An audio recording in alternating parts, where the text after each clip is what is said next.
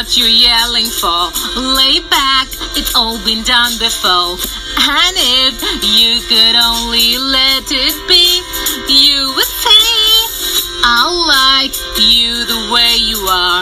When we're driving in your car and you're talking to me one-on-one, but you become somebody else around everyone else. You're watching your back like you can't relax. You're trying to be cool. You look like a fool to me. Tell me, why do you have to go and make things so complicated? I see the way you're acting like you're somebody else gets me frustrated. Life's like this. You fall and you crawl and you break and you take what you get and you turn it into honestly. You promise me I'm never gonna find you, fake it. No, no, no. Yeah, never ever right. And yeah, you don't have to ever right. So, hi everybody. This is Merle Classer bringing my next episode of the Just a Nobody podcast. Thank you for tuning in. As always, it's exactly 8:49 p.m. this Tuesday evening, and it's episode number whatever on Just Nobody podcast. And I don't plan to kind of publish it today. I'm just recording today. I'll publish it tomorrow at ease because it's already too late. And it's not that I edit my shows, as you know, as for people who've been listening for a while, you'll know that I don't edit my shows. They're pretty raw. They're pretty real. You'll listen to everything. If there's a burp also, you'll listen to it. It's pretty raw. But the problem is, I need to put down, some. I need to just kind of put the narration down of what the show was all about. And that takes me a little time because, I kind of have to go back and see what I talked about because I forget it as soon as the show's over. As soon as the episode is over. Fuck me, man. Not the show, Merle. Fuck you. It's not a show. It's not a Just a Nobody show. Come on. Okay, I was talking to myself. Sorry about that. I was just firing myself. I do it quite often. I call myself an asshole at least 3 times a day, literally. That's the number of times I goof up and I call myself. So I talk to myself that way. Anyways, yeah, so how are you guys doing? Hope you're doing well. I'm kind of okay. I'm just kind of hanging around. I don't know where I'm going to get my vitamin D from because I am not literally going out. I'm talking about Monday to Friday. Saturday and Sunday, go out and do stuff like grocery shopping. Or if I have to get something, I go to Target or something like that. I just go and do stuff. But I don't know where I'm going to get my vitamin D from because Monday to Friday because the only thing that I do during the weekdays is go out for my walk, my brisk walk, or maybe jog. That's what I do, go out jogging. And it's always either before sunrise or it's after sunset, that it's in the morning or it's in the evening. But at both times, it's, after the sunsets or it's before the sun rises. So it's like there's no kind of window, to really get my vitamin D until I make an effort to go down and, kind of sit in the sun or something. I don't know, because I don't take any medicines. I don't take any kind of vitamin D medicines or something. So I don't know where I'm going to get my vitamin D because at this rate, I'm going to really suffer from vitamin D deficiency. Believe me, it's happening. It's happening, guys. It's happening. The pandemic is going to make that happen to me. Or maybe I have to change my timings of my walks or my jog that I go. I maybe start a little later, which I can't do Monday to Friday. But maybe I should go a little early, not after the sunset, but before the sunset. Before sunset. So that's what I will have to do because I'm really worried about that. Another interesting thing that I noticed is when I go for my evening jog, like after sunset or whatever, the number of mosquitoes in this area, I don't know how they just gone like bonkers. They're really a huge number of mosquitoes. Like at one point in time, like I can literally see, because I wear shorts and go out, so I can see I can see 5 to 6 mosquitoes on my leg, and there's so many of them. I don't know what to do. Do I have to get a repellent or something, a cream that I need to kind of rub across my body? I have no idea, but they are getting insane. But what happened yesterday was mind-blowing, and I wanted to share with you. I've not visited a salon or a parlor. That's what, for a long, long time now. I'm not... had a haircut. I've not got my eyebrows threaded. I do a little, I thread my eyebrows and stuff like that. So I've not done that for a pretty long time. And so it's almost now 6 months. My eyebrows are like what they would be if I was a jungle woman, if I lived in the jungles, and if I was, I never really ever visited a salon or got it threaded or whatever. That's how it is now. It's maximum that it's grown really bushy, really hairy. So yesterday was such a mind-blowing thing that what I noticed is mosquitoes are actually getting stuck in my eyebrows and they're dying.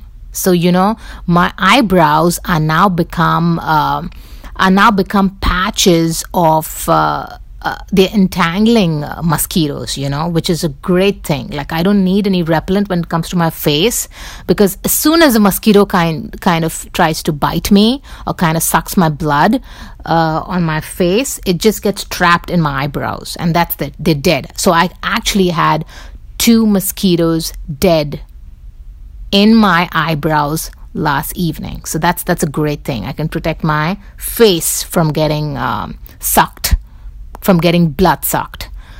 But then what about my legs? I don't know what to do. Maybe I have to put some moisturizer or something, because I'm not really hairy on my legs. I don't want hairy legs. No way. I don't want hairy legs.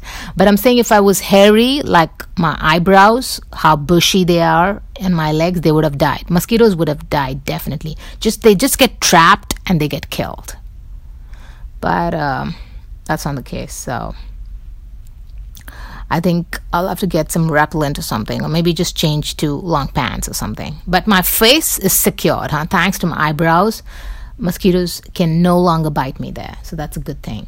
That's a good sign, man. That's a good fucking sign.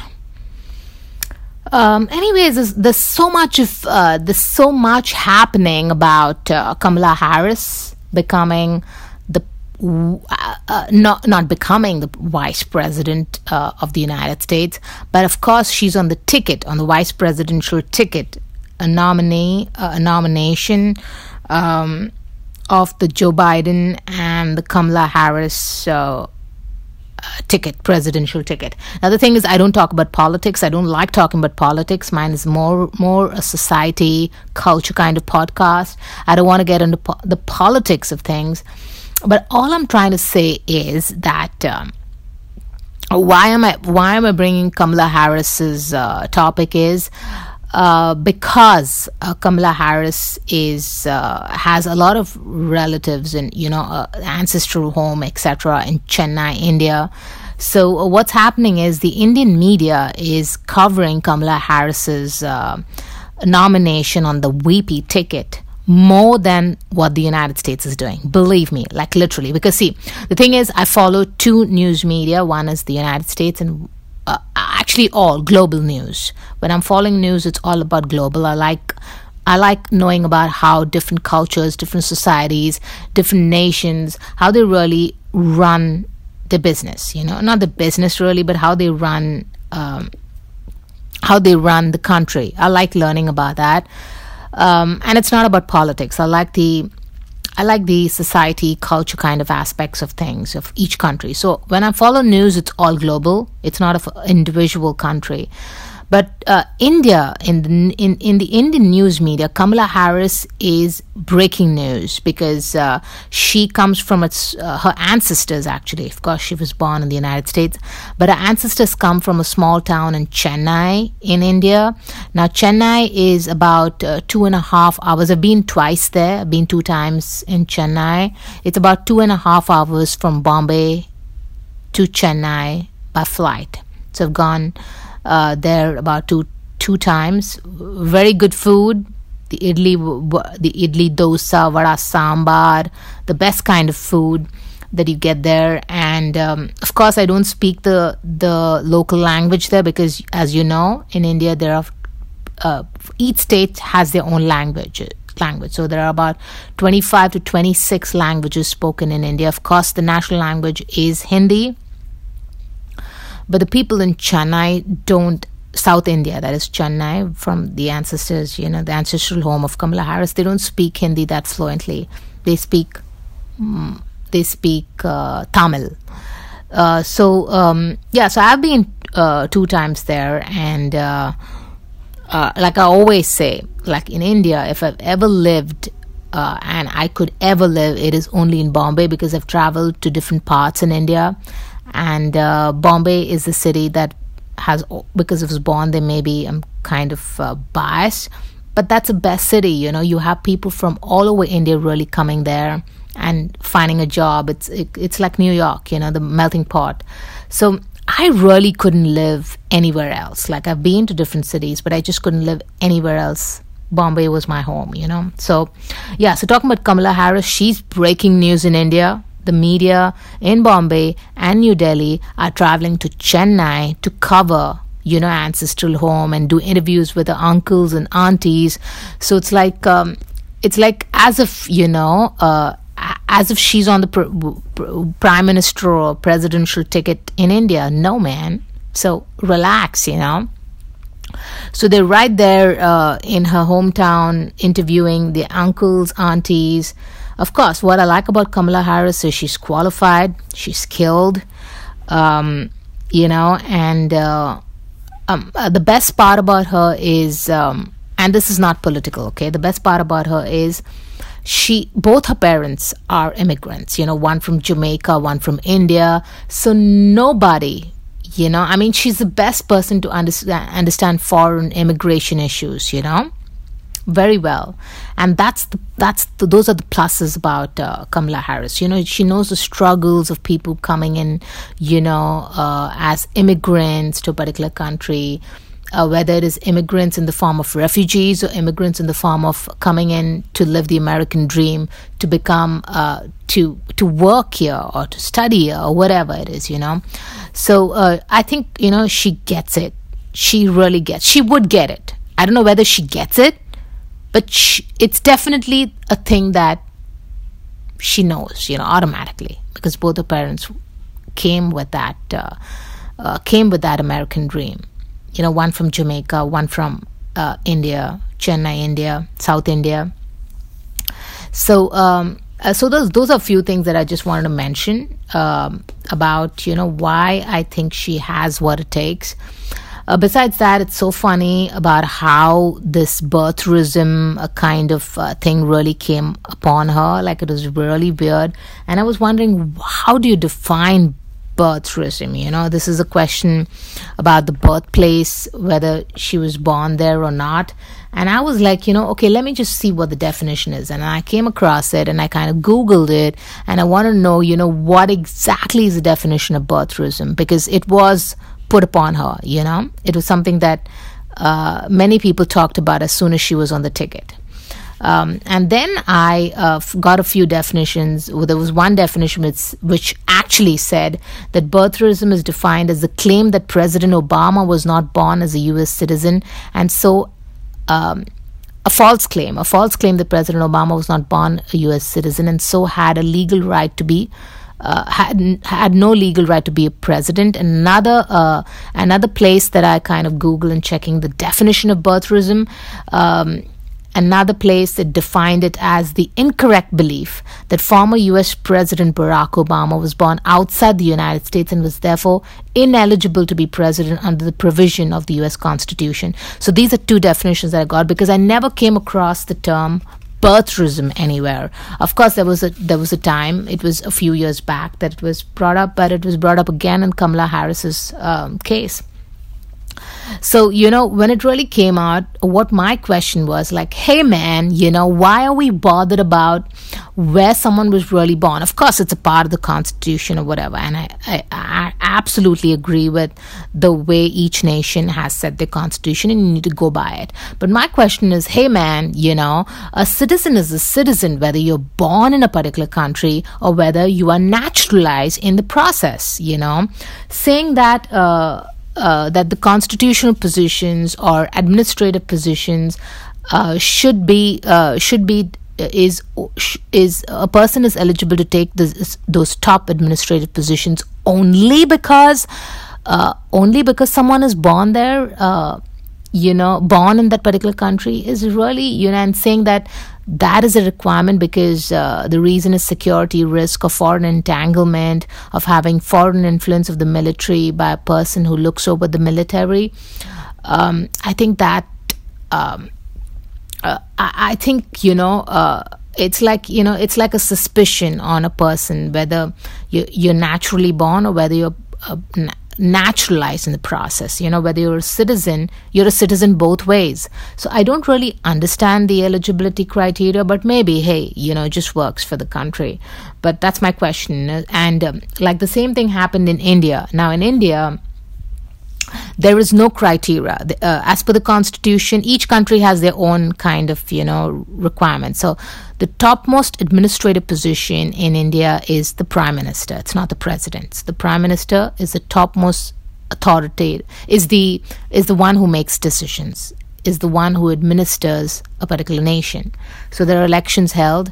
The term for each Prime Minister is about 4 years, and he can run for 2 terms maximum, like 4 plus 4, that's 8 years, not more than that. And so that's the end of one person running, and then he can never run again. But as per the Indian Constitution, you don't need to be born in India to be a Prime Minister. You just have to be a citizen, whether you're naturalized in the process or whether you're born there.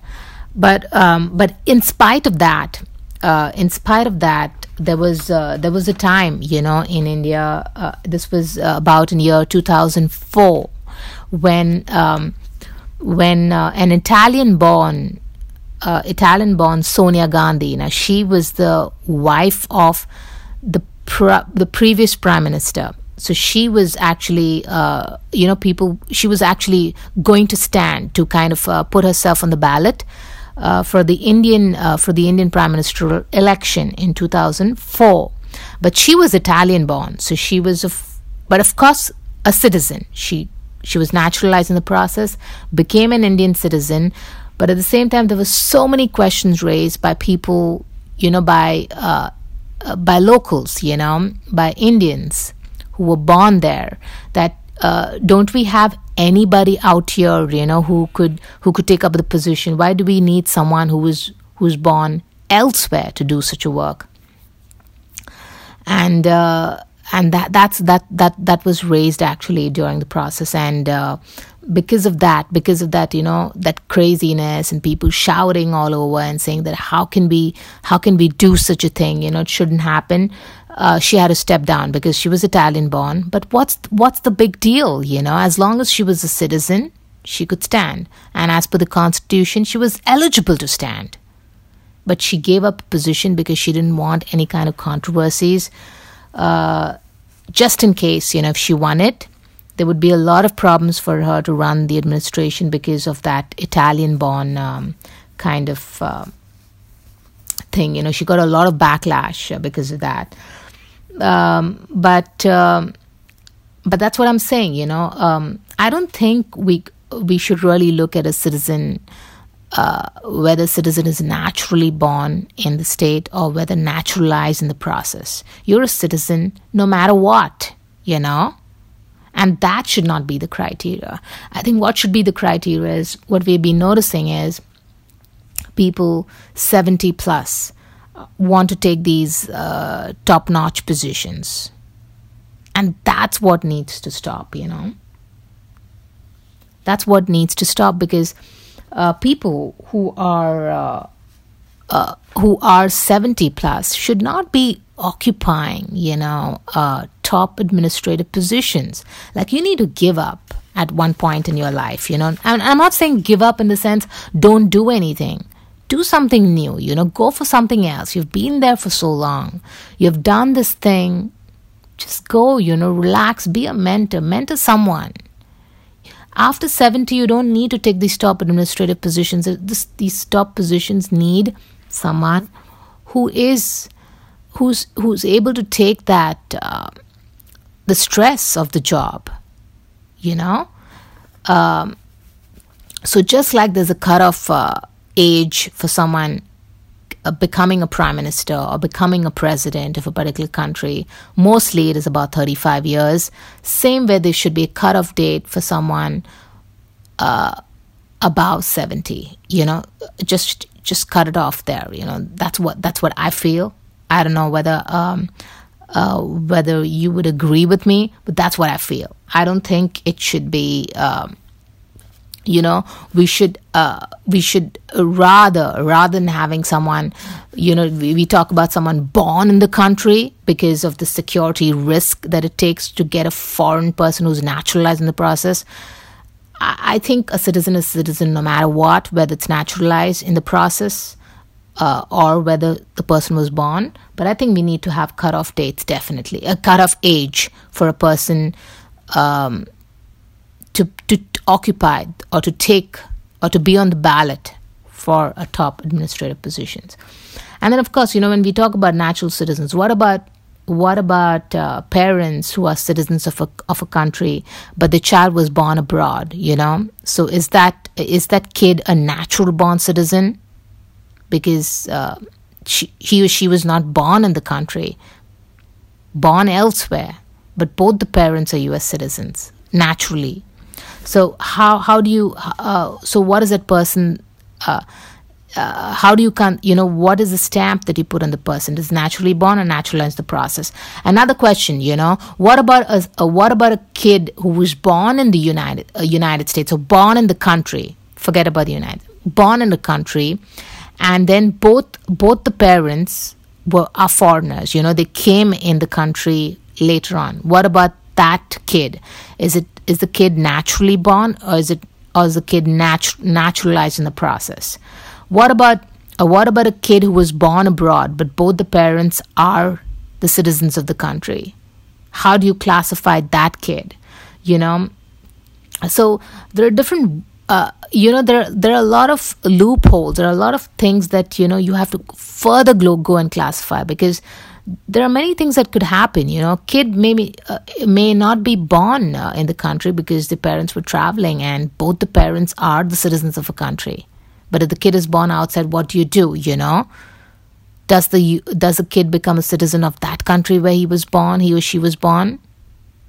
So having this criteria of someone allowed to be a prime minister or president or the topmost administrative job in a country, to be naturally born, to be born in the country, rather than becoming a citizen based on the naturalization process, is really something that, okay, I just kind of fumbled, is something that I really don't understand. So that's what I want to kind of talk about. But whatever it is, I may be completely wrong. If you want to kind of educate me, hey man, you can educate me. You can just send me an email. I'll give you my email towards the end of this episode, so you can take it down. Write to me if you want to kind of appear, or kind of not appear. This is not a video podcast, but if you want to speak on my podcast, you're really welcome to do that. It is just a nobody podcast at gmail.com. That's my email address. Anyways, I wanted to play a great comedy bit by Chris Rock. Of course, he's a comedian. Chris Rock is a very popular comedian. And since we're talking about Kamala Harris, since we're talking about, her vice presidential nomination, I want to play this bit that I remembered of Chris Rock, where he talks about a black vice president. And I believe Kamala Harris is the first black vice president nominee on the ticket. So I wanted to play a bit of Chris Rock, which was many, many years back, when he said that it's impossible. There's never going to be a black vice president while there is a white president. That's what he said in this this stand-up bit years back. And now it's like, okay, we have someone on the ticket. So it's just the opposite, and it's a reality. So I love this bit and I want to play it. So let me just get it on, and then we talk about it after this. Yeah. Get out of here, man. Vice president. You know what? That ain't gonna happen. As long as you live, you ain't never gonna see no black vice president. Not while the president's white. Oh no, you will never see. Do you not? They tell you never say never. I'm saying never. Ain't never see no black vice president. Not while there's a white president. You know why? Cause some black guy would just kill the president. That's why. I'd do it. If we had a black vice president right now, I couldn't wait to kill the president.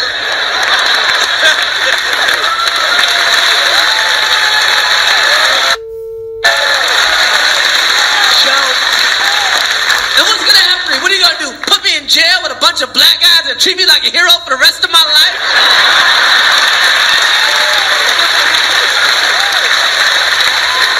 And even if they had a death penalty, what would happen? Just get pardoned by the black president.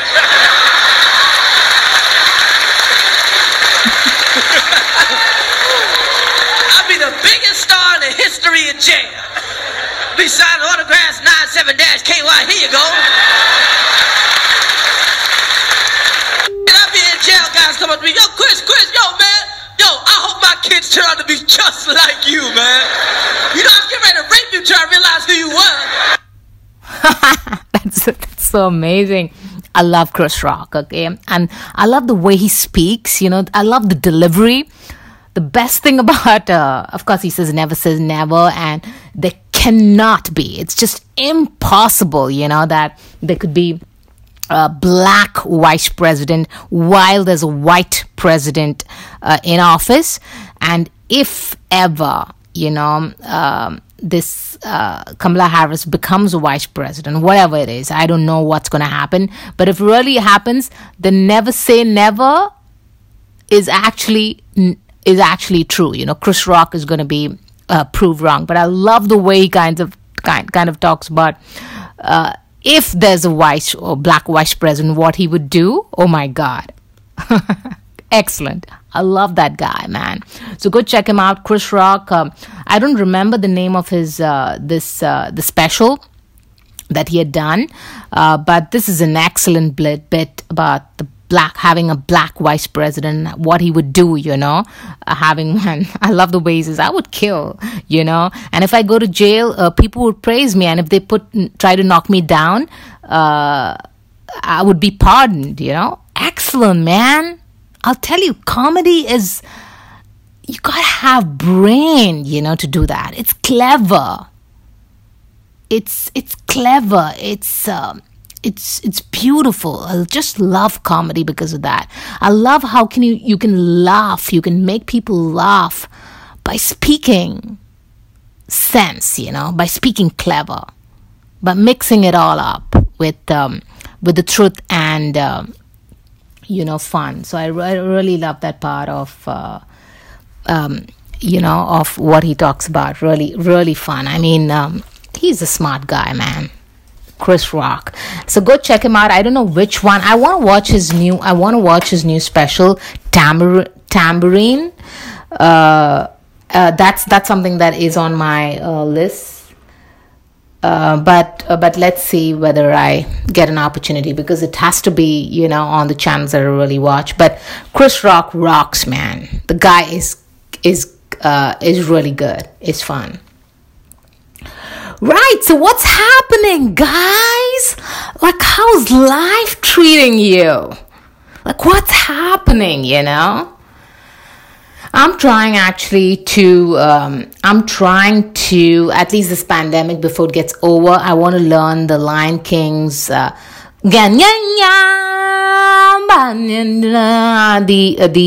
South African I can't even say it, but I'm trying it. I want to learn the ritual, of the circle of life, the entire the South African, the African kind of chant at the beginning of the song. I love it, man, and that is something I really want to learn by heart. And I'm trying it. I'm going to definitely get it. It's only thing. It's a language, and I have a lot of problem learning a new language. Like, I've never learned a new language, and I've always been saying this from the beginning of time. Like, I wish I could learn a language, because that's going to be a real achievement for me. I came out from my mother's womb straight out speaking full languages that I speak. I never made an effort. I don't remember making an effort learning a language.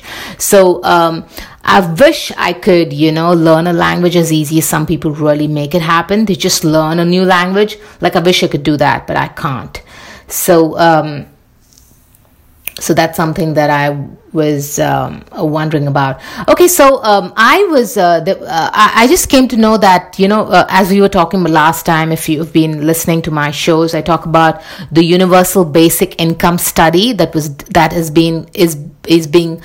being done in Finland. Finland's universal basic income study has finally concluded, and the results are out.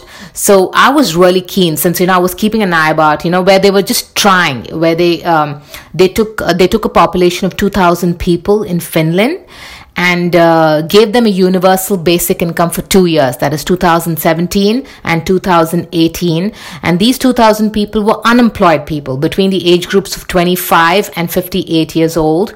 They were given about 560 euros, that is about $650 per month. So they were given that amount, that is this 2,000 people, universal basic income, and they were tested against a control group of 173,000 people who were unemployed, and they were living on unemployment benefits, in Finland.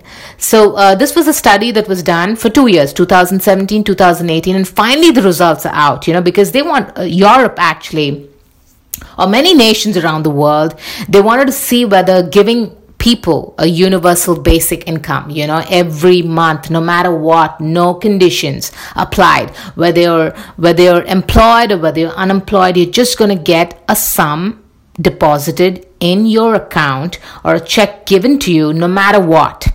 So that was universal basic income, and because they wanted to see whether it would take off stress from people, give them peace of mind, whether it is helpful to them to to become entrepreneurs, to think out of the box, do more than what they would do, kind of look for better jobs. They could wait and keep looking for better jobs and just take anything that comes their way.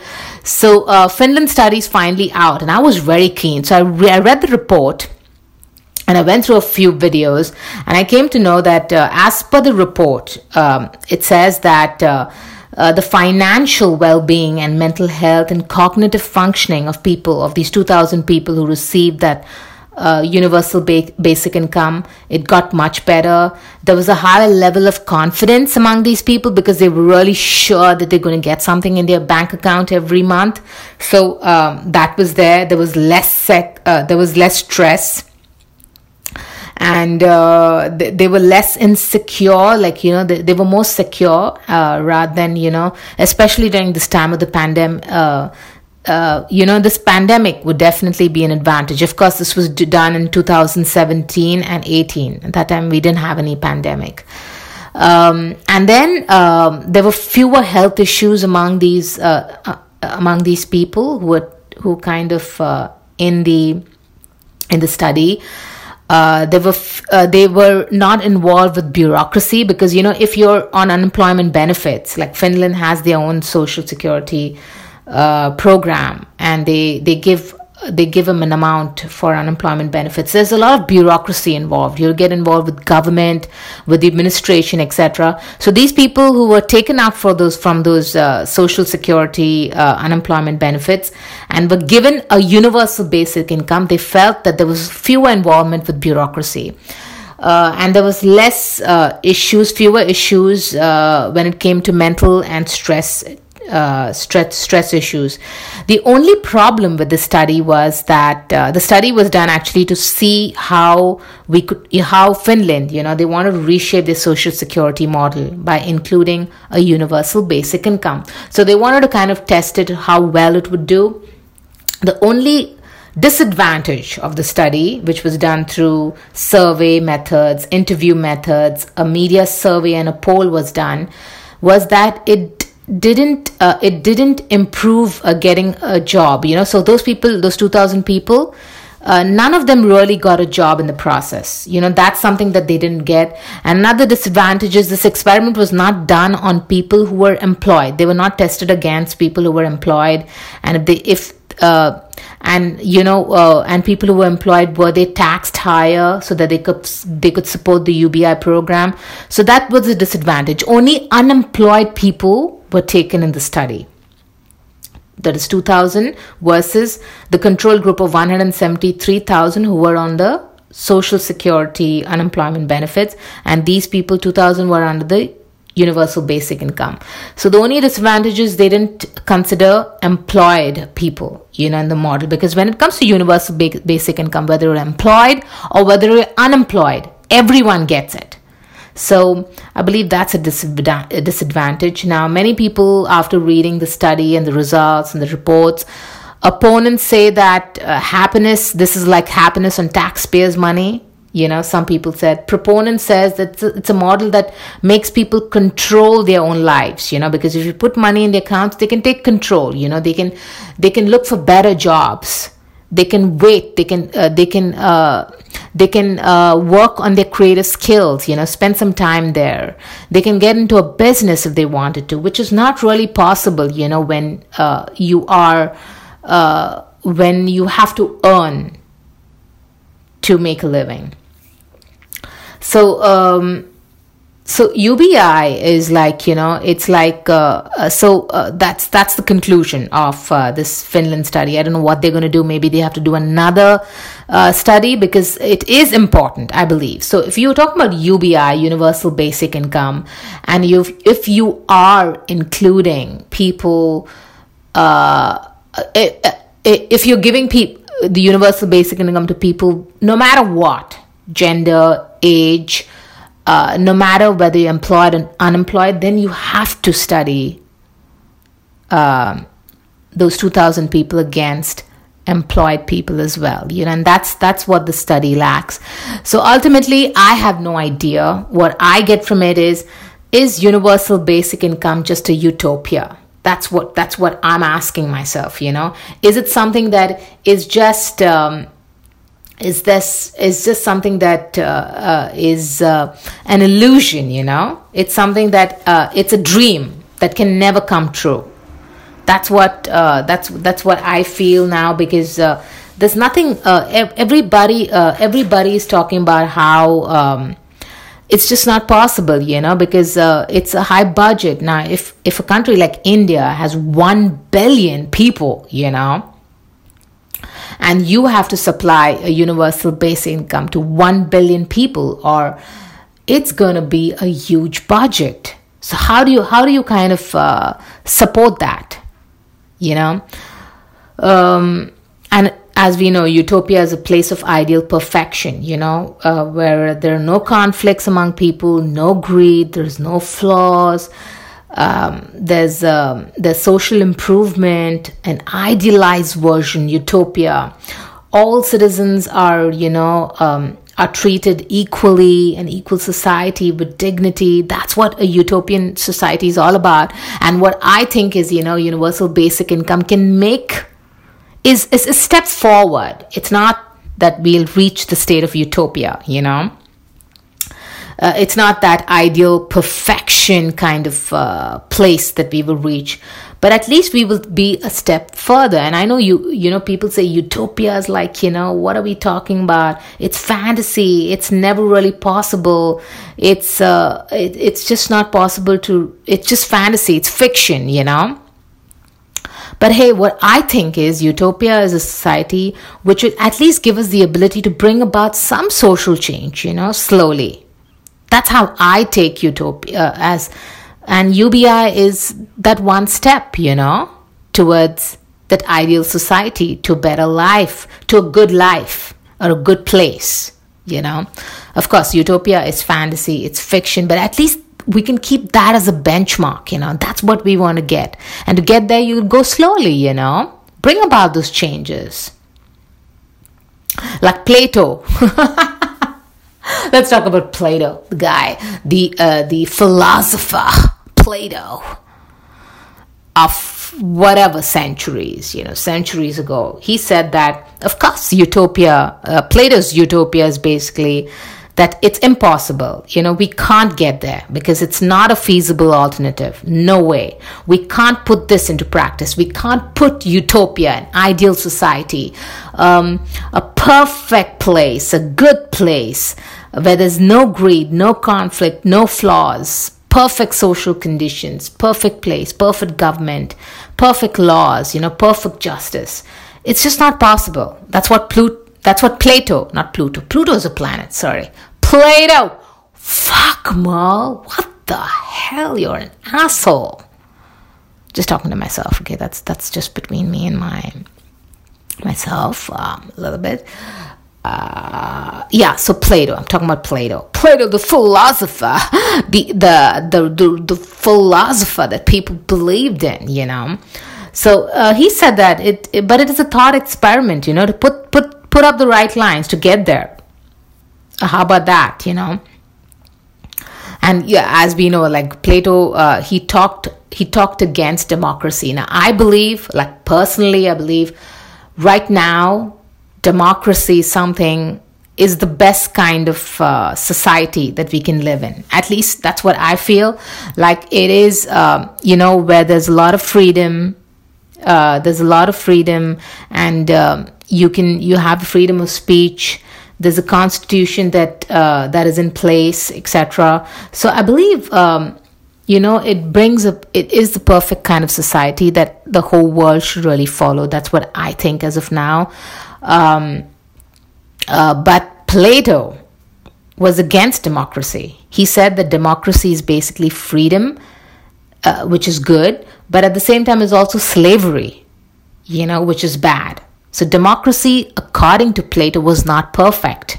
He said that in a democratic kind of society, poor become bigger and bigger. The poor become bigger and bigger. People are free to live how they want, which is true. But there's no order. There's no priority, People consume unnecessary desires, or they run behind unnecessary desires. That's what Plato said. They said they fulfill their own selfish and personal desires. So even people in the topmost positions, they are administrative positions, top position, they're fulfilling their own desires, their selfish ideas and motives.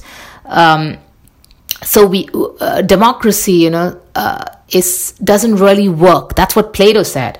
I feel like right now, like in my place, in my mind, I feel democracy is the right kind of society that the whole world should live in. We should not have communism. We should not have the other kind of kings and queens kind of, place. But I feel that democracy is right. Plato, when I was reading about Plato, I said, hey man, this guy makes sense that, of course we cast our vote, we put our ballot and we select our people, but is an average person educated enough to vote for someone who's qualified and equipped to rule a society? Like that's what the question Plato asked. And if I think about it right now, like literally, of course, we've got the power to vote. We have the freedom of speech. We are free, to run behind what our ambitions are, etc. But if you look at what Plato really suggests about a democratic society, he says that an average person is not educated enough to vote for someone who's qualified and equipped to rule in society. So, hey man, that makes sense to a little bit.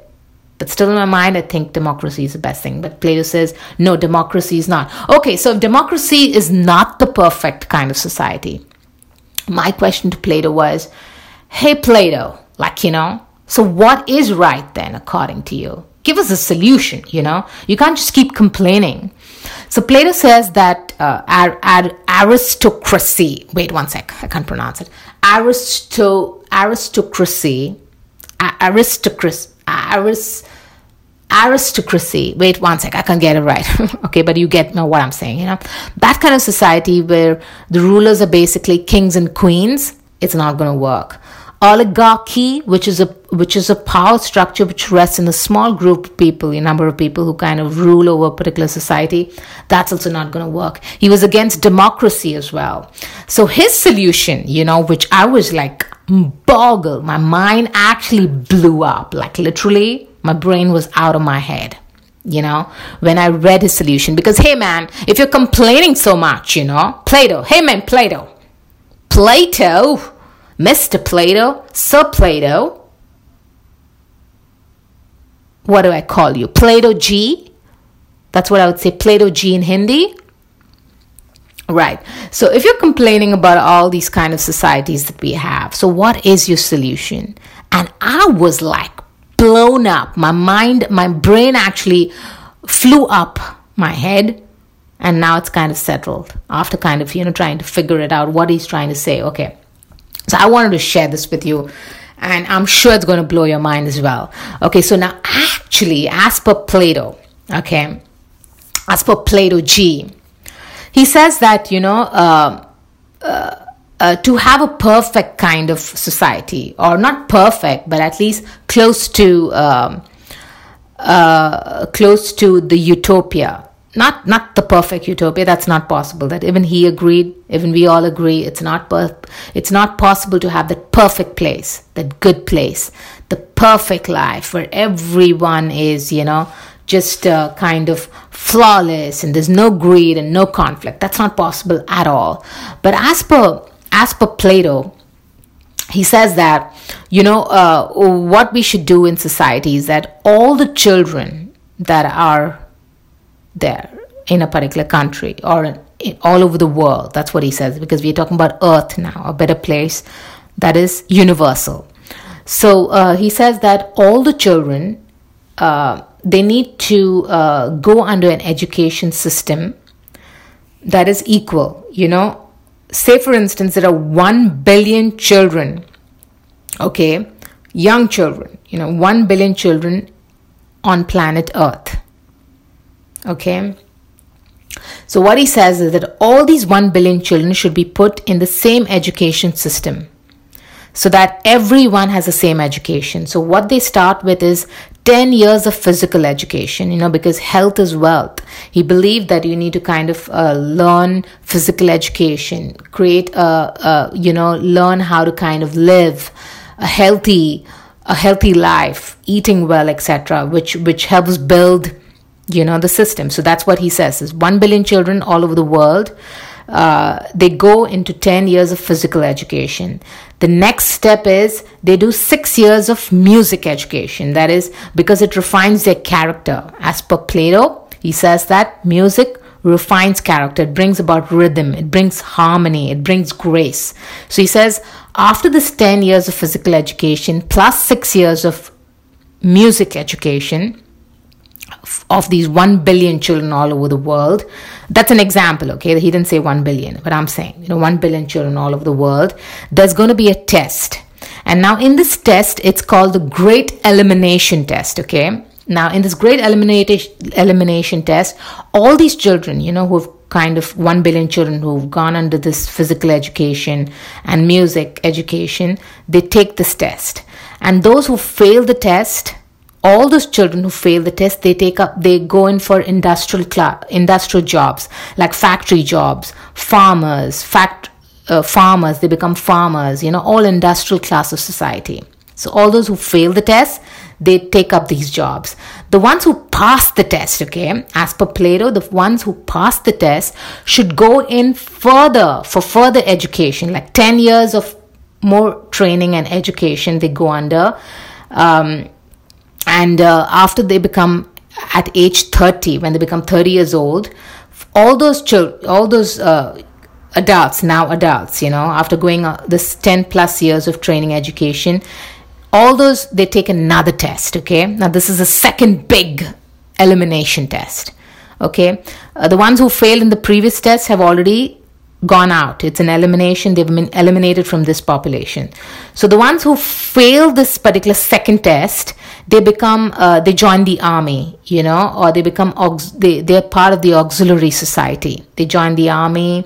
And the ones who pass this test, the second big elimination test, they go under further training, which is 5 years of training, where they learn philosophy, they learn ideas, they learn decision making, leadership. So they learn 5 years of more training. They go under, and after they do these 5 years of training, they go into the real world. They're sent into the real world. So this population now is like lesser, as compared to how they started with 1 billion people, and now after these elimination tests, they come down to really a small population. But these people, they're the cream. They're really smart people. They get 5 years more of education. They're sent into the real world, and then the ones after 15 years of real world experience, as per Plato, these are the candidates who would become leaders. They're eligible to become leaders. So that's what Plato. Now, as per the democratic society, what happens is we people, we cast a ballot and we elect our president or a prime minister or whoever. But Plato says that the population is not educated enough to select, their own leader. We could select a wrong one, as per Plato. So Plato says that we need to do this, we need to send people for training, do the elimination testing of them, filter them down, and then almost, after all these trainings and all that, the person is almost 50 years old. And then they are the ones who lead, after these 2 tests. At 50 years old, then they will lead a particular country. Because, they're fit, they're tested, they've gone under this all trainings, whether it's physical training, music training, training of philosophy, training and education, after so many years. And that's what is Plato's fucking mind-blowing way to select a leader, or having the kind of society that we should all be living in, which blew my fucking mind, man. I always thought about democracy. And believe me, Plato kind of... I still am with democracy. I think that's the only way. We can't just waste so many years of training and, testing and kind of, you're just going to put in so much of time and training and testing, There's no society where we think in an individual mindset, which is very difficult. I can't do it. I can't live the Plato way. But if I look at it, the thinking of Plato, he was a philosopher, man. Literally. That's high thinking. If you can come down to, break it down to this. So that was something, believe me. That was really something. So utopia, I was thinking about universal basic income. It looks like something like utopia right now. It looks like hallucination. It's social dreaming.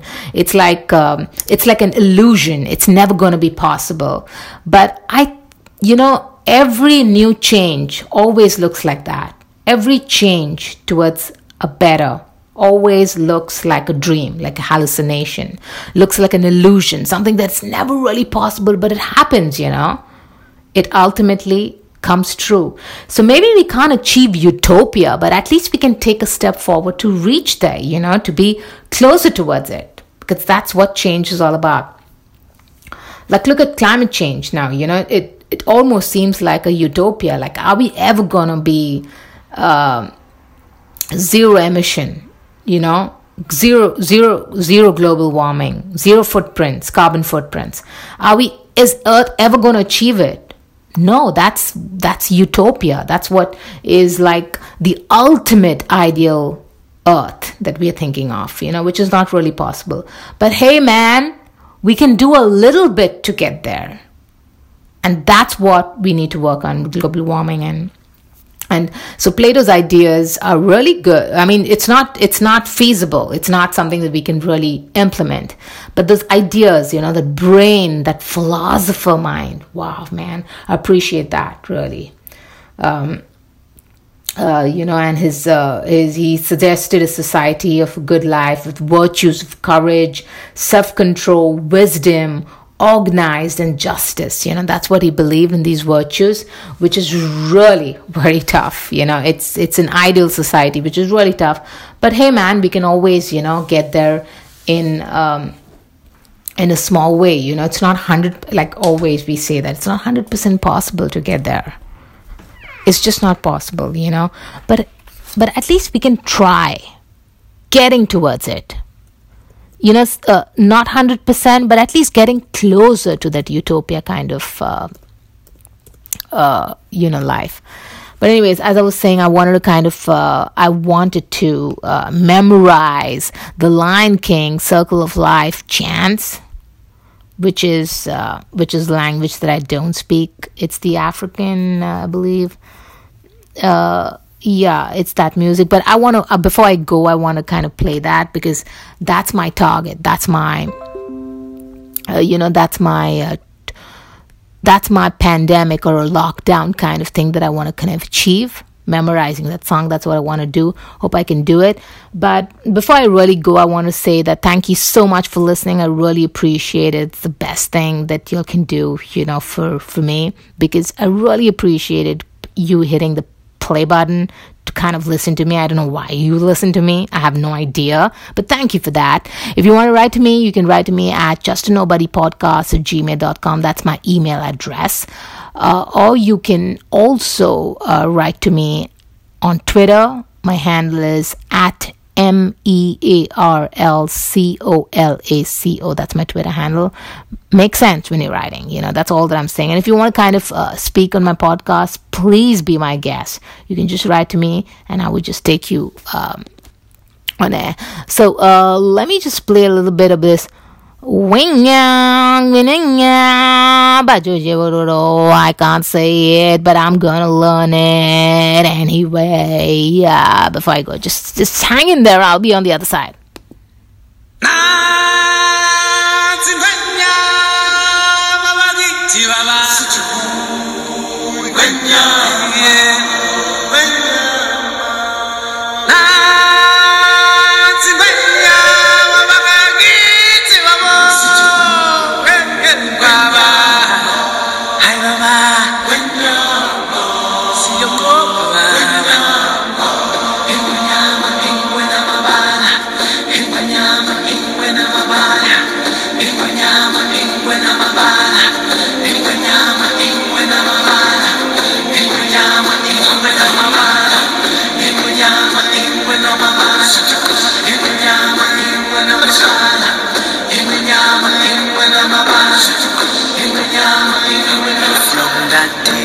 Arrive on the planet and blinking step into the sun. There's more to see than can ever be seen, more to do than can ever be done. There's far too much to take in you. That's all that I had for you. I love that. I love that chant, the beginning chant. I want to get a hang of it, definitely. Maybe I just need some practice because it's a new language and I have to try really hard.